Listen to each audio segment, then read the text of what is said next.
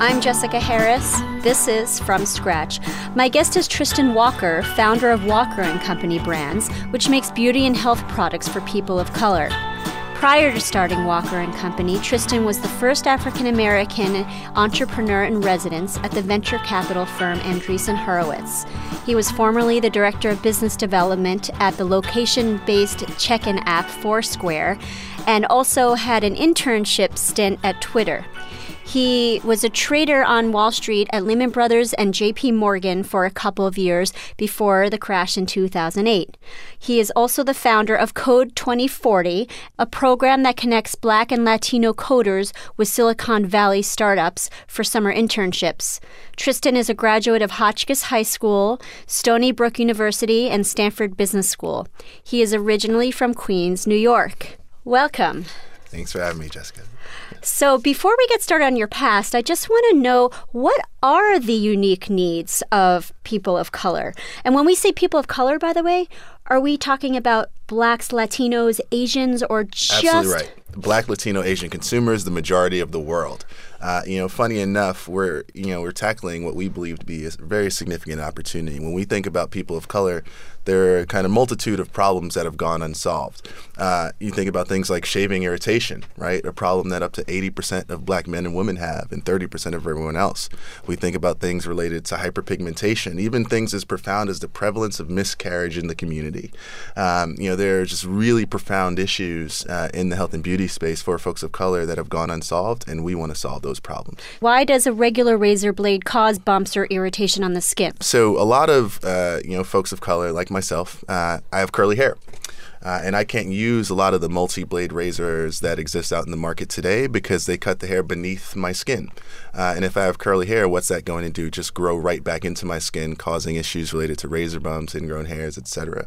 It saps my confidence, among other things. And when did it occur to you finally to say, you know what, I want to address this? Yeah, so when I really first realized how much issues related to shaving irritation sapped my confidence was my first internship on Wall Street, actually. It was a trading floor internship. I'll never forget this moment.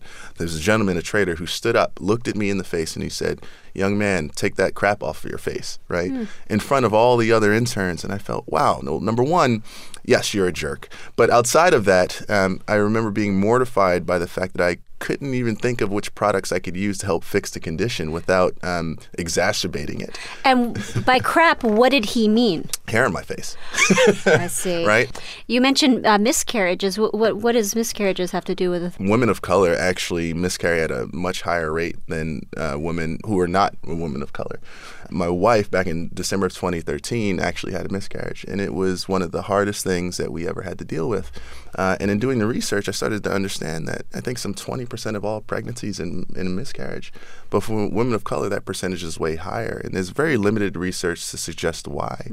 But recently, there's some compelling research that can draw a straight line between the types of chemical relaxers women put in their hair and the prevalence of uterine fibroids, right, which leads to potential infertility and miscarriage. This is a problem, right? And I think, companies just really need to be thoughtful about every person's physiological makeup and deliver a suite of products that can be incredibly efficacious and suit their needs in the right way. We talk about these incumbent companies kind of not being well educated in understanding the Black and the people of color market. It was also the case really with your investors. When you were looking for venture capital, it was not as, obvious to your investors. Can you talk about some stories and issues that you encountered on that front? Absolutely. I'll give you a clear one that just illuminates this point. It's my very first pitch. I remember I was on slide 14, and I had the bevel shaving system next to the proactive acne system. The point that I was trying to make was you really can't think about bevel as bevel versus multi-blade razors, much in the same way that you can't think about Proactive versus Neutrogena, right? For Proactive, you can go spend $30 a month for the system to help eliminate the acne issue, or you can go pay $7 for a Neutrogena bottle. So we take that system approach. And I'll never forget this moment. She looked at me and she said, "Tristan, I'm not sure issues related to shaving irritation, razor bumps, etc., have as big a societal impact in your solving it as issues related to acne. At which point I thought, I understand why you might be saying it, but all you had to do after the meeting was get on the phone with 10 black men. 9 of them would have said that this is a terrible issue that we have to deal with. So the thing that I think was incredibly disappointing, and we still get this today, is a lot of investors' lack of willingness to acquire the context to understand what we're doing. And what I learned in that experience is that it had nothing to do with a perceived belief that my idea was bad. It was just the laziness in their willingness to acquire that context. What other examples are there of just people saying, well, I don't think it's a big enough market, or... Yeah. I mean, well, we still get that today. I mean, I can't tell you how many journalists talk about how we're tackling a niche market. And I'm like, well, it's the majority of the world. You can consider that as niche as you want to, and that's great. We don't believe that to be the case. Who were some of the investors who really helped to give you credibility, whether it was on the institutional front or individuals? So one of my largest investors, Andreessen Horowitz, they've been a part of pretty much every startup that I've been a part of, Twitter, Foursquare, and now Walker & Company. You have folks like Nas, the hip-hop artist. He was my first investor. How did you and Nas connect, for example? Yeah, well, first of all, Queens. Nas from Queens as well has a strong relationship with Andreessen Horowitz. And it was an interesting pitch. After 2 minutes, he got it. And what's interesting, we have quite a few celebrities who are investors in the company. And it's less a function of, they're being investors because they just want to get on the hot kind of technology investment thing, and more the fact that they walk down the same aisles I do. You're talking about Magic Johnson, John Legend, Nas, Harrison Barnes, Andre Iguodala. They're walking down those aisles. They understand that they're still getting treated like second-class citizens. When you were launching the product, what do you think was most effective in getting people to buy a $60 starter kit and a monthly of $30 for your service? Yeah. So the thing that I think is interesting to understand about our first brand, Bevel, is that it's solving a problem that's been around for 100 years and nobody solved. So you got to really understand this experience, this moment of truth where you shave with Bevel, and you wake up the following morning and you didn't break out. Like, that is a moment. And that is a moment that folks are willing to share. And also, I think, a really big testament to why over 98% of our customers buy from us every month. How did you get those customers initially? 70-80% of our customers come through organically via word of mouth. It only took a few supporters to get us all the supporters that we have currently. Because like people talk. Like who were some of those supporters? Just your ordinary customers, right? We have, the single mom who's teaching her son how to shave, right? That's an important story. That's a story that's my story. I didn't have a father to teach me to shave. The gentleman in the Army, you got to shave every day. And I'll never forget this moment. The gentleman said, Tristan, for as long as I can remember, issues related to razor bumps have been as big a part of my military career as my uniform. I'm Jessica Harris. You're listening to From Scratch. My guest is Tristan Walker, founder of Walker Company Brands. Walker makes products that tailor to the unique needs of people of color. Tristan launched the company in 2013 after serving as an entrepreneur in residence at the venture capital firm Andreessen Horowitz.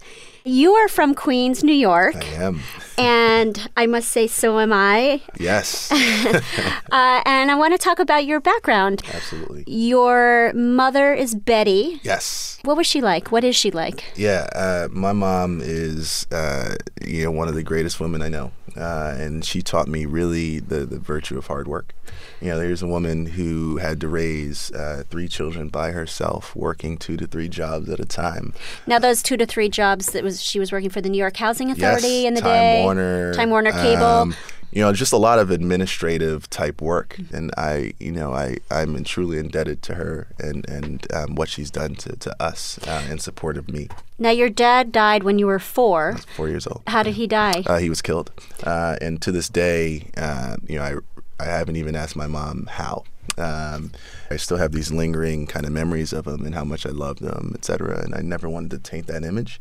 You don't want to kind of get that full story because you almost can inevitably guess where that leads. And I just never wanted to taint that picture of him. Are you getting closer to wanting to know? Yeah, I will. I most likely will want to know, particularly now that I have my own son. Yeah. You had a brother named Sean who was 14 years older than you, and it seemed like he was a pretty prominent part of your upbringing. Yeah, no, I mean, in a world where I didn't really have a father to raise me, Sean took that place for me. Your mom, because she worked late hours, she enrolled you at the Boys Club of New York, which is basically like an after-school program? Yeah, 75 cents. Changed my life. Absolutely. Yeah, I'd go to the Boys Club of New York, play for their basketball team, you have ping pong, pool, all that jazz. Is it 75 cents a day or something? It was 75 cents a year when I was growing up. Yeah, it was crazy. And I like to say it was the greatest ROI investment my mom has ever made. Through the Boys Club of New York, I was able to, get a full ride to the Hotchkiss School. Right, because there happened to be this one coach who said, I hear you're a straight A student and a great basketball player. Why don't you take the SSATs and apply to prep schools? And what do you know? I got in. I got into a school out in Santa Barbara, and then I got into Hotchkiss. What was this guy's name? His name was Anthony Blake. Anthony was in my wedding. He's still a mentor of mine. I am very thankful for everything that he has done for me. He changed my life. So you end up at Hotchkiss, which is in Lakeville, Connecticut. Tell me about the differences you saw. I like to describe it as, finally observing how the other half lived, right? I got to go to school with Rockefellers and Fords, and it was my first view into what wealth was. I really didn't have any experience with that other than what I saw on television. And I knew right away I was ill-prepared for it. I didn't know what a verb was when I was a freshman there. And then it only took me a short period of time to realize I can compete with them just as well as I can compete with anyone else. When you said that you saw what wealth was, what was your emotional reaction? Was it like, wow, this is amazing, I want to be a part of it? Or was it like, this isn't fair? Like, what was the emotional spectrum of things? I thought immediately I wanted to be a part of this. Much in the same way that I, went to school with the Rockefellers and Fords, I wanted my last name to mean something. I had one goal in life at the time, and that was to get as wealthy as possible, as quickly as possible. I realized that there are only a couple ways to do it. Stony Brook, I graduated 3 years, and fortunately top of the class and had the opportunity to get a front office role. And look, I had every ambition to be a Wall Street trader and retire young, make all this money. And make your mom proud. Exactly, only to realize I hated it. Yeah. I'm Jessica Harris. You're listening to From Scratch. My guest is Tristan Walker, founder of Walker & Company. We'll hear more coming up.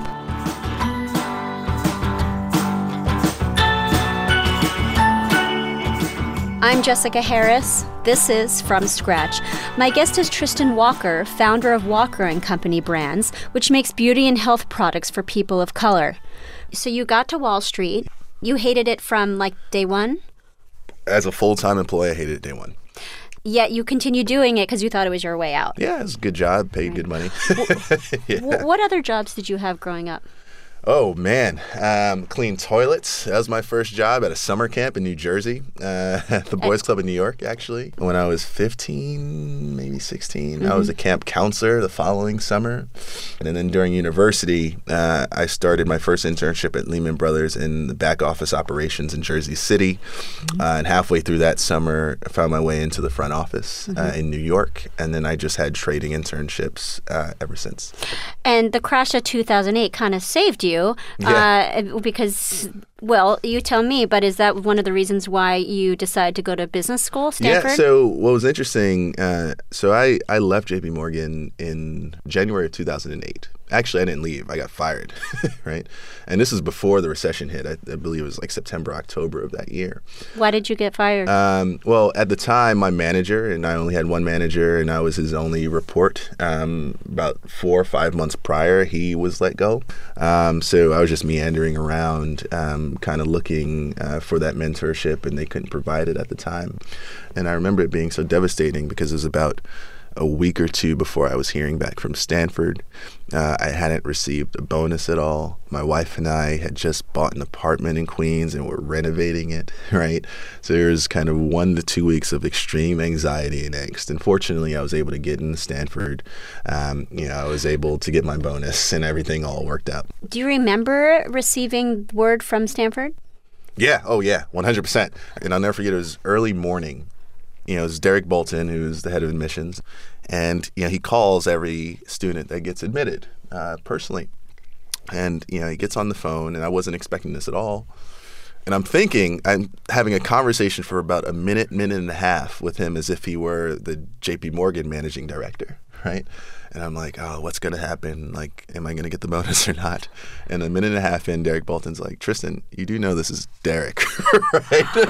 And at that moment, I let out a huge scream, sigh of relief, and just appreciated the blessing at that moment. Did you know that people who were accepted get calls? I knew it was a thing. I didn't know when it would happen. It happened at around like 7, 8 in the morning, and they're based on the West Coast. So there's no way that I would have thought he would have been awake around 3, 4 in the morning. Did you also apply to other MBA programs? That was the only program I applied to. I tend to be fairly kind of like, one-track mind when I'm really focused like that. And at the time I said, Stanford's about this entrepreneurship thing. It's interesting to me. And also I want to get as far away literally and figuratively as possible from Wall Street. So you were married at the time to Amoy. Yes. How old were you when you got married? I was 23 years old. How do you know her? So she and I went to university together. My last semester at university, I was studying abroad in London. And she and I had kind of a lot of mutual friends, just never met each other during my entire time at Stony Brook. I'll never forget, she, when I was in London, Facebook had like that poke feature, like she had poked me. And that really like started our friendship. And became best friends very quickly through our own mutual connections. And when I got back, we became even closer friends. A month later, we were dating. And a year later, we were engaged. What does she do? She's a teacher, 7th grade humanities out in Palo Alto now. So you and Amoy make your way to Stanford Business School. Yeah. No, it's, for me, I knew that was the place I wanted to live, Palo Alto, Bay Area. There was an energy and a richness in this whole innovation economy that got me excited. And you were learning about this richness and innovation just through your reading because you had never been to the West Coast. Well, I didn't, not even through my reading. I mean, I thought Silicon Valley was a place where semiconductors got made. It wasn't until I got out in August of 2008, I saw other 24-year-olds not only making millions of dollars, but fundamentally changing the world. And I said, how did I not know about this place? That's a problem. And I did everything that I could to kind of really ingrain myself in the culture there. You landed an internship at Twitter for the summer? So my first year in business school, we had just started a new curriculum at Stanford, actually. And in your first quarter, you are not allowed to work anywhere. You got to focus on your studies. They kind of stack rank all of the most of the core curriculum in the first year. I'm a bit stubborn, and I decided to work full-time anyway. So that fall into spring, I worked full-time as an intern at Twitter as well. What was that like? It was amazing. I mean, it was a time when there were only 20 people at the company. Is how you got the job interesting? Yeah. So in order to get that job, that starts to become like an access thing. So I said, in order to get here, I'm going to have to figure out, who's 1 degree separated from these folks. I reached out to 20 different folks. The last person, a gentleman, David Hornick, he's a partner at August Capital, but also a professor at Stanford. I reached out to him and asked him, what would it take to get that internship? He asked me 2 questions. He said, number 1, Tristan, do you have ideas for the company? I said, sure I do. I have ideas for everything. And then 2, are you willing to work for free? And I said, yes. And he's like, all right, give me your resume. 2 days later, I got an email from folks over at Twitter calling me in for an interview. And the following week, I had an internship.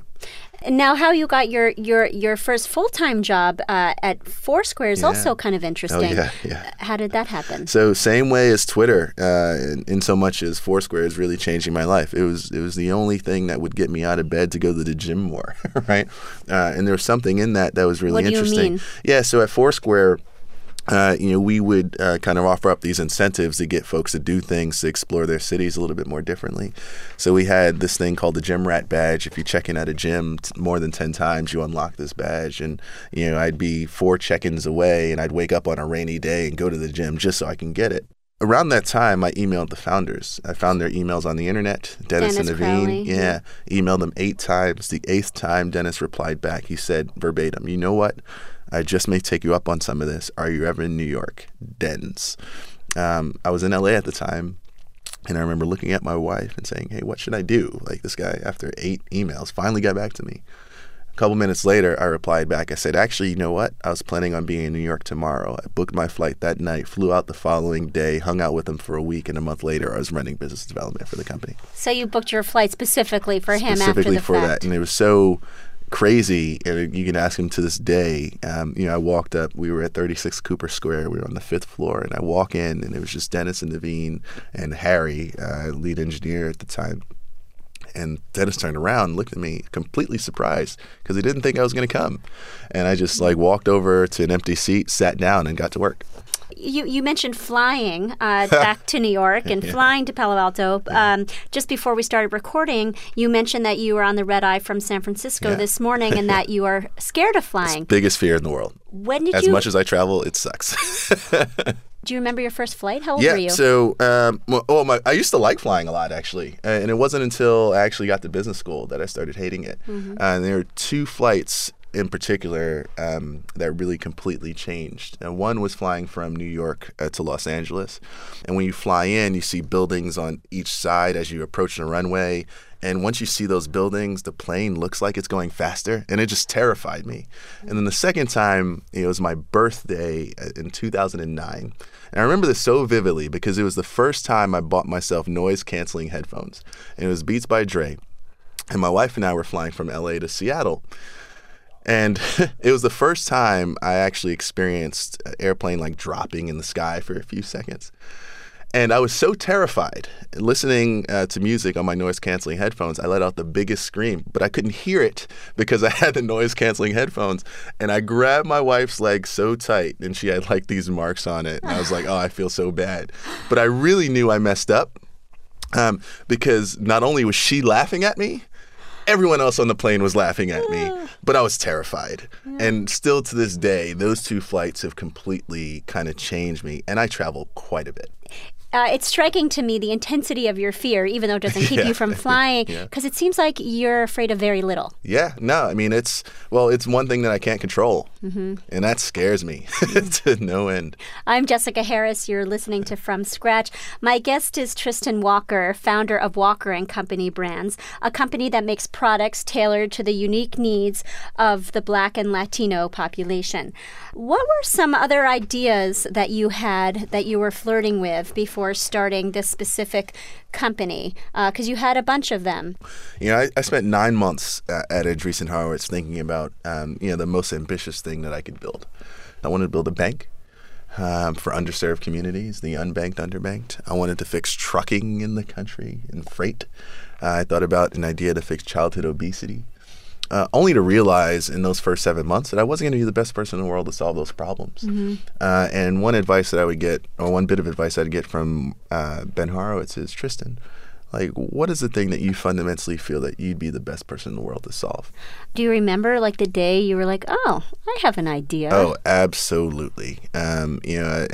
For about 14 years prior to my starting Pebble, I couldn't use multi-bay razors, and electric trimmers weren't that great for me, and I used depilatory cream. What's that? So Nair, right? I didn't use the Nair itself, but it's the type of depilatory cream. You let it sit on your face for 6 to 8 minutes. You don't need a razor. You wipe it off, and your hair is gone.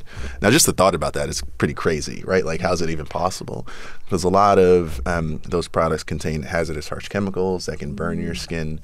It smells terribly, among other things. And I had my last kind of purchase of those things, and I just got incredibly frustrated. And I started to ask the question, why hasn't this problem been solved for folks? And I remember speaking to an old retired consumer packaged goods executive and asked him that same question. And he said something a bit facetiously, and he said, Tristan, go look at photos of black men 150 years ago. None of them had razor bumps on their faces, right? And I was like, let me look into this. And I remember going to Flickr and entering generic search terms like black men in the 1920s, Harlem Renaissance. I went through 1,200 photos. I did not find one photo of a black man with razor bumps on his face. And at that point, I said, wow, there's something going on here. Why is this the case? They all shave. They're all cleanly shaven, right? But we can't use multi-bay razors, and they didn't exist back then. So what do they use? And that sent me down this path of really understanding, developing a way that everyone used to shave, which is, in our opinion, the best way to shave. Isn't it interesting? You're basically going back to the basics, which is just a single razor. And that's it. It's as simple as that. And the way I think about it right now is in 20, 30 years, there's going to be a lot more curly-haired folks in this country. What are they going to be using? You are also the founder of Code 2040, which is a nonprofit. It's an organization that helps people of color get internships at Silicon Valley startups. Yeah. And you work with Laura Weidman Powers, who's the CEO. Tell me a little bit about that. Yeah. So first, Laura was a classmate of mine in business school, and she's one of the most impressive folks that I know. And Code 2040 was really founded to ensure that more folks don't make the same mistake I did. And Which was? Realizing that Silicon Valley exists too late. I realized it when I was 24. Had I realized the potential in Silicon Valley when I was 14, 16, 18, perhaps my career trajectory would be markedly different right now. Why is it called 2040? Because in 2040, that's when the majority-minority flip happens, where folks of color start to become the majority of this country. I want to talk about like what the current state of the world, the Silicon Valley world is. Sure. So Google has close to 50,000 employees. 1% of the technology workers is black. Same at Facebook, 1%. And by the way, right now, blacks are 13 to 15% of the population. That's right. Why is this number so low? So I think there's a couple ways to kind of unpack that question. I think first, there's still implicit bias in the interview process. You know, our Code 2040 fellows, we have a 90+% full-time off rate. These are stellar engineers. I remember like one of our first few summers, we would have fellows go and interview for full-time positions. And a lot of them weren't getting offers from a lot of the larger technology companies. And we started to wonder why. And we started to realize that a lot of those fellows were suffering in the interview process with the whiteboard interviews. So you're asked a kind of engineering kind of problem or a logic kind of question. You have to go to the whiteboard and kind of write out your thinking around how you'd answer it. None of these kids were exposed to that kind of interviewing. So at Code 2040, we try and think about things that can help kind of mitigate that implicit bias, not only for companies, but also to help students get around that as well. I want to talk about Queens. Yeah, let's do it. Let's do it. How did it influence you? What's special about Queens? Yeah, I think it's also important to really understand kind of where I grew up in Queens, right? Yeah. So I was born in South Jamaica, Queens, 40 projects. When I was 6 years old, moved to Flushing, Queens, Latimer projects. Who's Latimer? Louis Latimer. So he helped Thomas Edison with the filament of the light bulb, and one of the kind of earliest like black scientists. Really, really stellar man. So a lot of my upbringing was in the projects. Right. I think that's important context as well. Right. It taught me a lot about grit, resilience, how important it was to do good. It taught me the importance of loyalty, courage. Right. What are some examples? Like we were, all these big words, but like bring it down from 10,000 feet, what life was like daily with a mom who's working at Time Warner Cable. Yeah. I mean, I know what it's like to take a food stamp and buy your food at the store. Right. I know what it's like at 8:30 at night in your bed on the 10th floor hearing gunshots outside of your home, right? I know what it's like not being allowed to go across the street to the park out of fear that something would happen, right? That's a life that I had to grow up in and still kind of excel in. And if anything, Queens, probably more than any other place I've ever lived, really taught me this value of, being not only diligent, but just working harder than anyone else. I think you tweeted this. Tweets. Uh-oh. Yeah. You're famous for your tweets. Is that right? Man. Or infamous. Yeah. One of them I like was trials you go through and the blessings you receive are the exact same thing. Yeah. That's the best advice I've ever gotten. Tyler Perry, writer, producer, actor, gave me that advice. Tyler Perry is a fascinating entrepreneur. He was homeless for some period of his life. Now he's one of the highest paid folks in Hollywood. And what he meant by that is those trials are just lessons, right? And there are blessings in those lessons. What might I not know about you? Oh, interesting. I'm a bit of an open book. I'm all on Twitter. Are you really? I am. I don't know. I am. I'm always willing to answer any question pretty straight with folks. What might you not know about me? I don't know. It's probably going to be the most least interesting part of your interview. How would Amoy, your wife, answer that? Here's probably one way she'd answer it. A lot of people think that I'm probably the most social, extroverted person out there. I'm an incredible introvert. What do you mean by that? I get all of my energy and just sometimes just being alone and doing work myself or just hanging out with my wife. All that I like is spending time with my wife and my son watching reality television after a long day at work. Like, I love that stuff, right? What is Betty doing now? She's retired now. Your mom? Yeah, she's retired now. She's still in Queens, and is she still? She's not living in the Latimer Project anymore. She still is. She still is. Yeah. And this is why we go back earlier in the interview. This whole aspiration around like wealth and that sort of thing. Like why?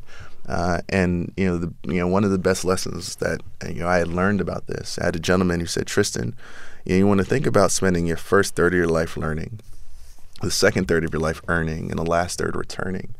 And he said all too often a lot of people try and put the return thing before the earn thing, which prevents them from scaling their impact. So the way I kind of think about my life right now is how can I shorten the earn thing so I can maximize the return? And that's not only with like Code 2040, but it's setting my mom up and giving her everything that she like deserves, right? Yeah. And I wish and I have every desire in the world to do that. And that is one of my it's hard for me to just like really articulate, but it drives me every single day to do. And my family is deserving of all that. You mean you want her to have a home outside of the Latimer? I want to get her out, and I will get her out by any means necessary. I'm on a mission there. Thanks very much for joining us. No, thank you for having me. My guest has been Tristan Walker, founder of Walker & Company Brands. Coming up, we'll meet Peter Manning, founder of Peter Manning, a clothing company focused on men 5'8" and under. I'm Jessica Harris. This is From Scratch. I'm Jessica Harris. This is From Scratch. My guest is Peter Manning, founder of Peter Manning, a clothing company focused on men 5'8" and under.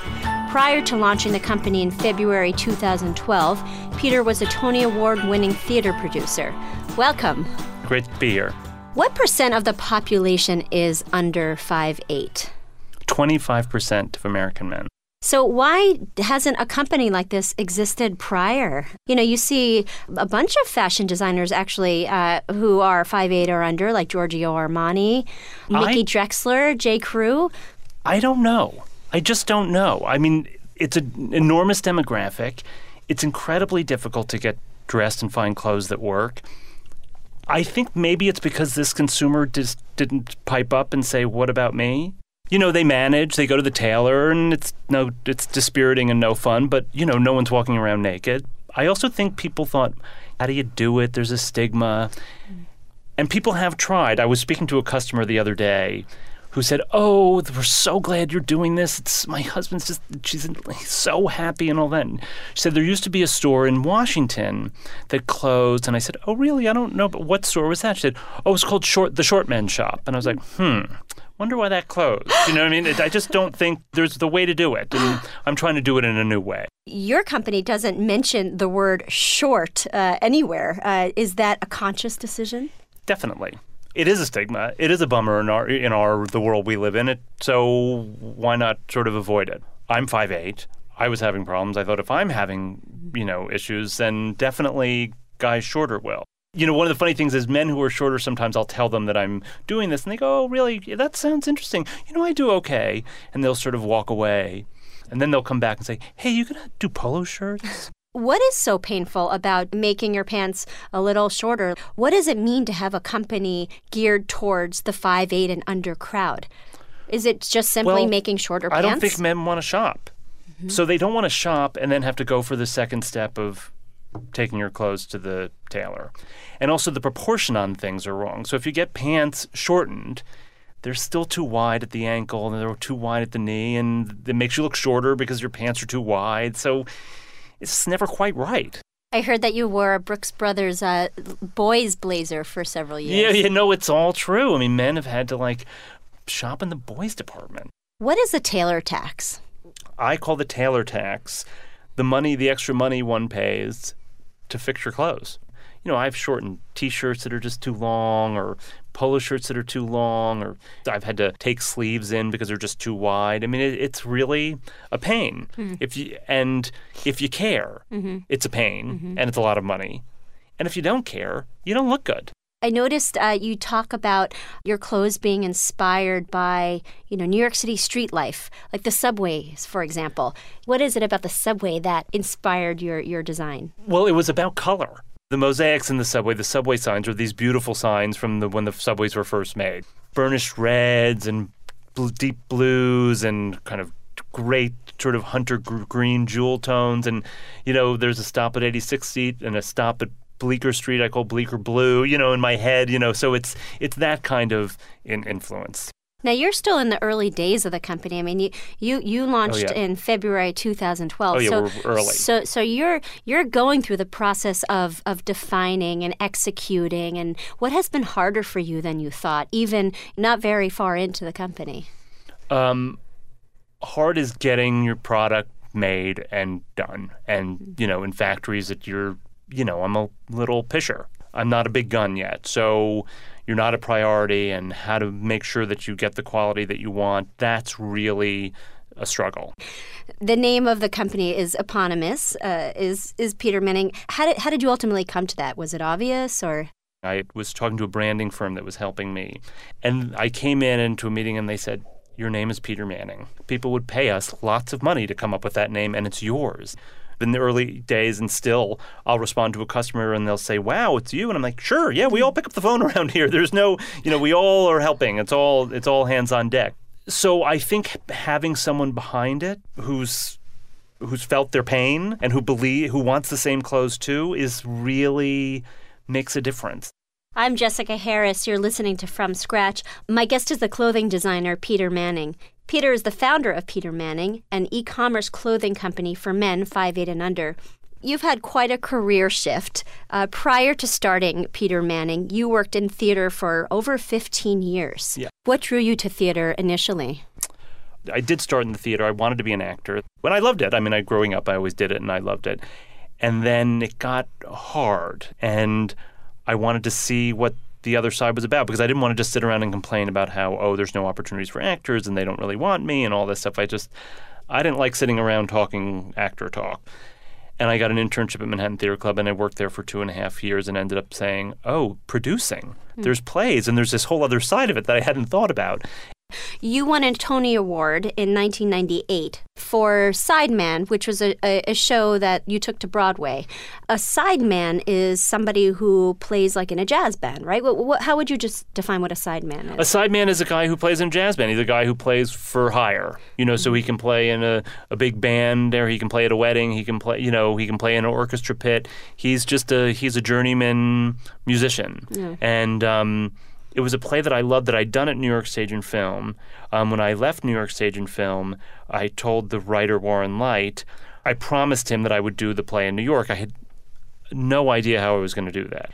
And every producer in New York had seen Sideman and turned it down. I knew that it would be a success. I just knew it in my bones. How much of your memory does that project consume in your era of theater? It was an incredible experience for so many of us. And part of it, just as we were moving from downtown to Broadway, our daughter was born. So it's sort of tied up in that as well. But Frank Wood, who played the father, was this journeyman actor who'd sort of been like a sideman, but an actor, because actors are like sidemen too. And he went on to win the Tony Award. Edie Falco played the mother before. I remember Edie Falco telling me at some rehearsal one day going, oh yeah, I got the show, it's The Sopranos.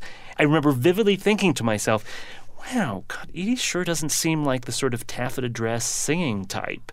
Because I thought it was, I had no idea. I mean, so we were all kind of young and doing this thing we just believed in with all our heart.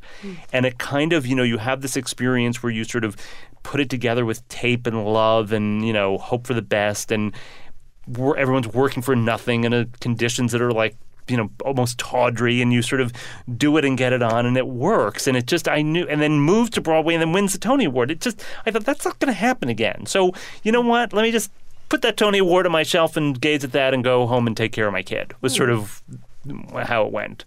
Why did you make a shift from theater? The easy answer and the quick one is that we had a child. And Andre, my husband, partner then, but now we're married, was the artistic director of Lincoln Center Theater. And I just thought there was no way for both of us to have really the careers that you need to have in the theater because you have to give 110% in the theater. There's no other way to do it half. How did you meet Andre? I interviewed to be his assistant, and we had an incredible interview where we both were like, wow, something was happening here, but it was work, so nothing did. And I didn't get the job because his assistant didn't end up leaving, but he left a message on the machine saying, well, there is no job, but let's get together for dinner sometime. And I thought, oh, wow, he must have felt it too. And then you worked at Lincoln Center after. I did, and that was a little tough. It was sort of exciting at first because no one knew about our relationship, and then it got annoying and hard after a while. That office romance stuff. You're not the first. Yeah, exactly. You and Andre have been partners, and now he's your husband since when? Since 1991. And you two have had kind of a personal entrepreneurial moment in having your daughter. Can you explain that?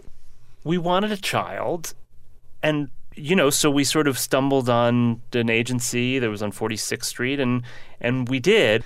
But we also, when I look back, I think, wow, we kind of were out there on it. I think we're the first male couple in New York to adopt jointly. And we take it for granted now because you have a lot of single-sex couples adopting, but you were the first. Yeah, there are no. Katie has very few peers, and we're in New York. We were always kind of the only two dads around for a long time. Now there's lots of them, which is great. But she's a real trailblazer too. So she's got to sort of blaze that trail too and explain all the time as well. After you left the theater world, and before starting the company, you went back to college because you hadn't finished college. You only had a semester left, but you actually went to 4 years at Columbia and focused on architecture. Right. So was the thought that you would go into a career in architecture? Well, I kind of knew that I wasn't going to go into a career in architecture, but I knew that I wanted to finish this degree that was unfinished, and I knew that I loved architecture, and I didn't quite know where it would go. When I got out, a friend who'd been incredibly successful in real estate said, I think you'd make a good developer. And I said, really? What's that? And he said, well, let's go find something and let's do a project together. It's in Nolita, which is on the Lower East Side. Yeah. On Elizabeth Street. Yeah, it's a building. It's a building that people can't believe is new. It's brick and wood windows and has a kind of detail and kind of heft that buildings used to have 100 years ago. So why from theater to architecture to clothing? How did you land here? I landed here because I did the development. It was the same. I was using the same exact skills in developing the building that I was using in the theater. And I thought to myself, oh, I could do that clothing company that I've wanted to do literally since I was 10 years old. There's a story. My mother, I was 10. We were driving in the car in Larchmont, New York, where I grew up, and I said, Mom, I want bell-bottoms. And she said, oh, sweetie, I can't buy you bell-bottoms because by the time I shorten them, they won't be bell-bottoms anymore. And I remembered it vividly as, yesterday. And I thought, that's really not fair. It's like the proverbial bell-bottoms is my rosebud. You know what I mean? So that's what I've been searching for. Your earliest memories associated with knowing that you were gay also tie into a sartorial moment, a connection to clothes when you were a child. Right. I have this vivid memory of my going up the third floor stairs with my older sister, who's, I guess, 9 years older than me, and saying to her, you know what I love? I love waking up in the morning because I can't wait to get dressed. And I had this mustard pair of sort of pants that I loved. I remember my sister having a face on that was like, that's weird. Other 5-year-olds are not saying that. That doesn't mean you're gay, but I mean, it was, so I kind of always knew. So, I hit it and lots of people did and came out when I was 21 and everyone I knew was like, oh, really? You had this love of style and clothes, from the age of 5. How about your parents? My mother was really, she dressed beautifully. She knew that she taught at a girls' school and she knew girls were watching, so she would pride herself on not wearing the same thing twice for, weeks and weeks on time. She always looked put together and always managed to, look great without a lot of dough. And why didn't you start this earlier? I don't know. I just, it didn't occur to me that I could. I mean, at the time, our building did very well, but the real estate market at the time had just dried up. And so I was sort of trying to figure out what was next. And I thought, you know what, I'm going to try and start this. And It's like that thing, and that can happen. I sat next to someone at a dinner party who had a very successful career with retail.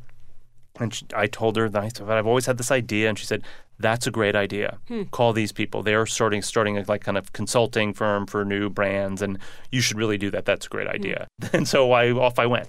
When you initially launched Peter Manning, where did the capital come from? I was able to get a loan, $200,000. It was the first time the bank ever gave a loan to a startup. What bank? M&T Bank, because they believed in it. And so that's how I get started, because I was really at the moment where I was like, I can't, maybe I'm not going to pull it off. Maybe I'm not going to get there. And they approved the loan, and I was like, we're off. We can do this. But then it's like, well, now you have to go raise more money. But now we have a proven concept and sort of real growth, and people can go, oh, wow, you really are onto something. And when you're an entrepreneur, which I guess I am, I'm like the reluctant entrepreneur, sometimes you're so far out on a limb that you feel like it's going to break.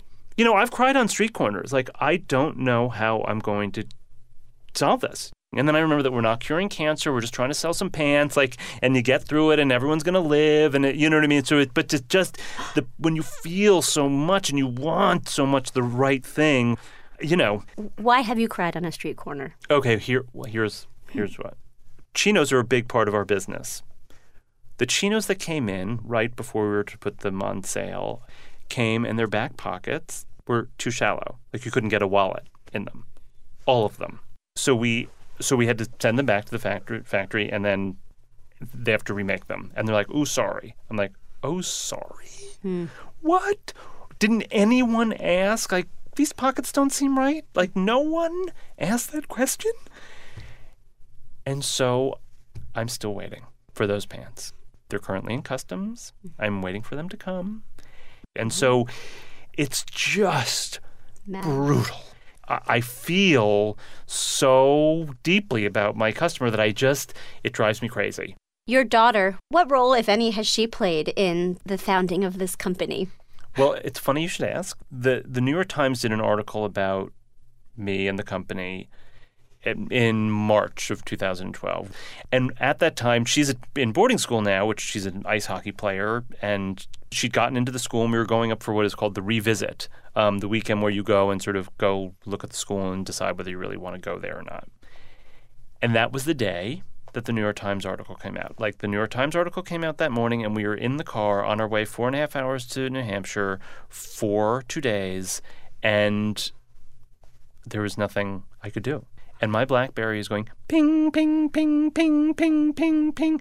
And I'm thinking, I can't go to this school and be one of those New York dads with my BlackBerry in the corner when everyone else is trying to look like, oh, yes, we love it here and the trees are so pretty, and oh, so interested in this humanities class, and wow, the gym's great, and the whole thing. And my BlackBerry is literally going to explode from, orders that I'm getting. So I just said to Katie, I said, young lady, when you get home, you are going to work. And we came home, and because we were at the time, it was all in our house. Like, one day, a truck came and delivered all these boxes, and I lugged it upstairs. In Manhattan. And she, for 2 days straight, for 12 hours, just pushing it out. We'd push them out. I'd run to FedEx and drop them off. I mean, it was absolute insanity. I mean, a great lesson for a kid to sort of go, wow, this is how it works. And I can see, too, sometimes when she's like, the business, and it's like the other sibling. It's competitive. Yeah. Do you ever see people on the street wearing your clothes? I have, and it's so great. Just, guy in a shirts and a khakis, and I just, was going by in a cab, and there he was. And I was like, there he is, he looks great. There's a very funny story. My daughter calls one day, and she's like, you're not going to believe it. This guy came up to me at school and said, hey, is your dad Peter Manning? And she said, yeah. And she's like, why? And she said, I wear his pants. It turns out she has a crush on him. So, you know what I mean? The whole thing is too weird, but very funny. It struck me that, here you are the producer of Sideman, and Sidemen being musicians in jazz bands. And your career has been somewhat of a jazz song, kind of ad hoc a little bit, going from, this beat to that. Yeah. Have you thought about that? I had never made that connection, but it does make a lot of sense, and it's true. In jazz, they sort of pick up the melody wherever it comes from, and in Sideman, there's a monologue where he talks about his father playing, and he said, he'd be playing the horn, and if a car horn blew outside, he'd incorporate that into his solo. And I guess there's a little bit of that in my life, sort of here are these things, and he's sort of allowing them to give them life, from a play to a kid to a clothing company to a building. Thank you very much for joining us. Oh, it's been great to be here. My guest has been Peter Manning, the founder of the clothing company, Peter Manning.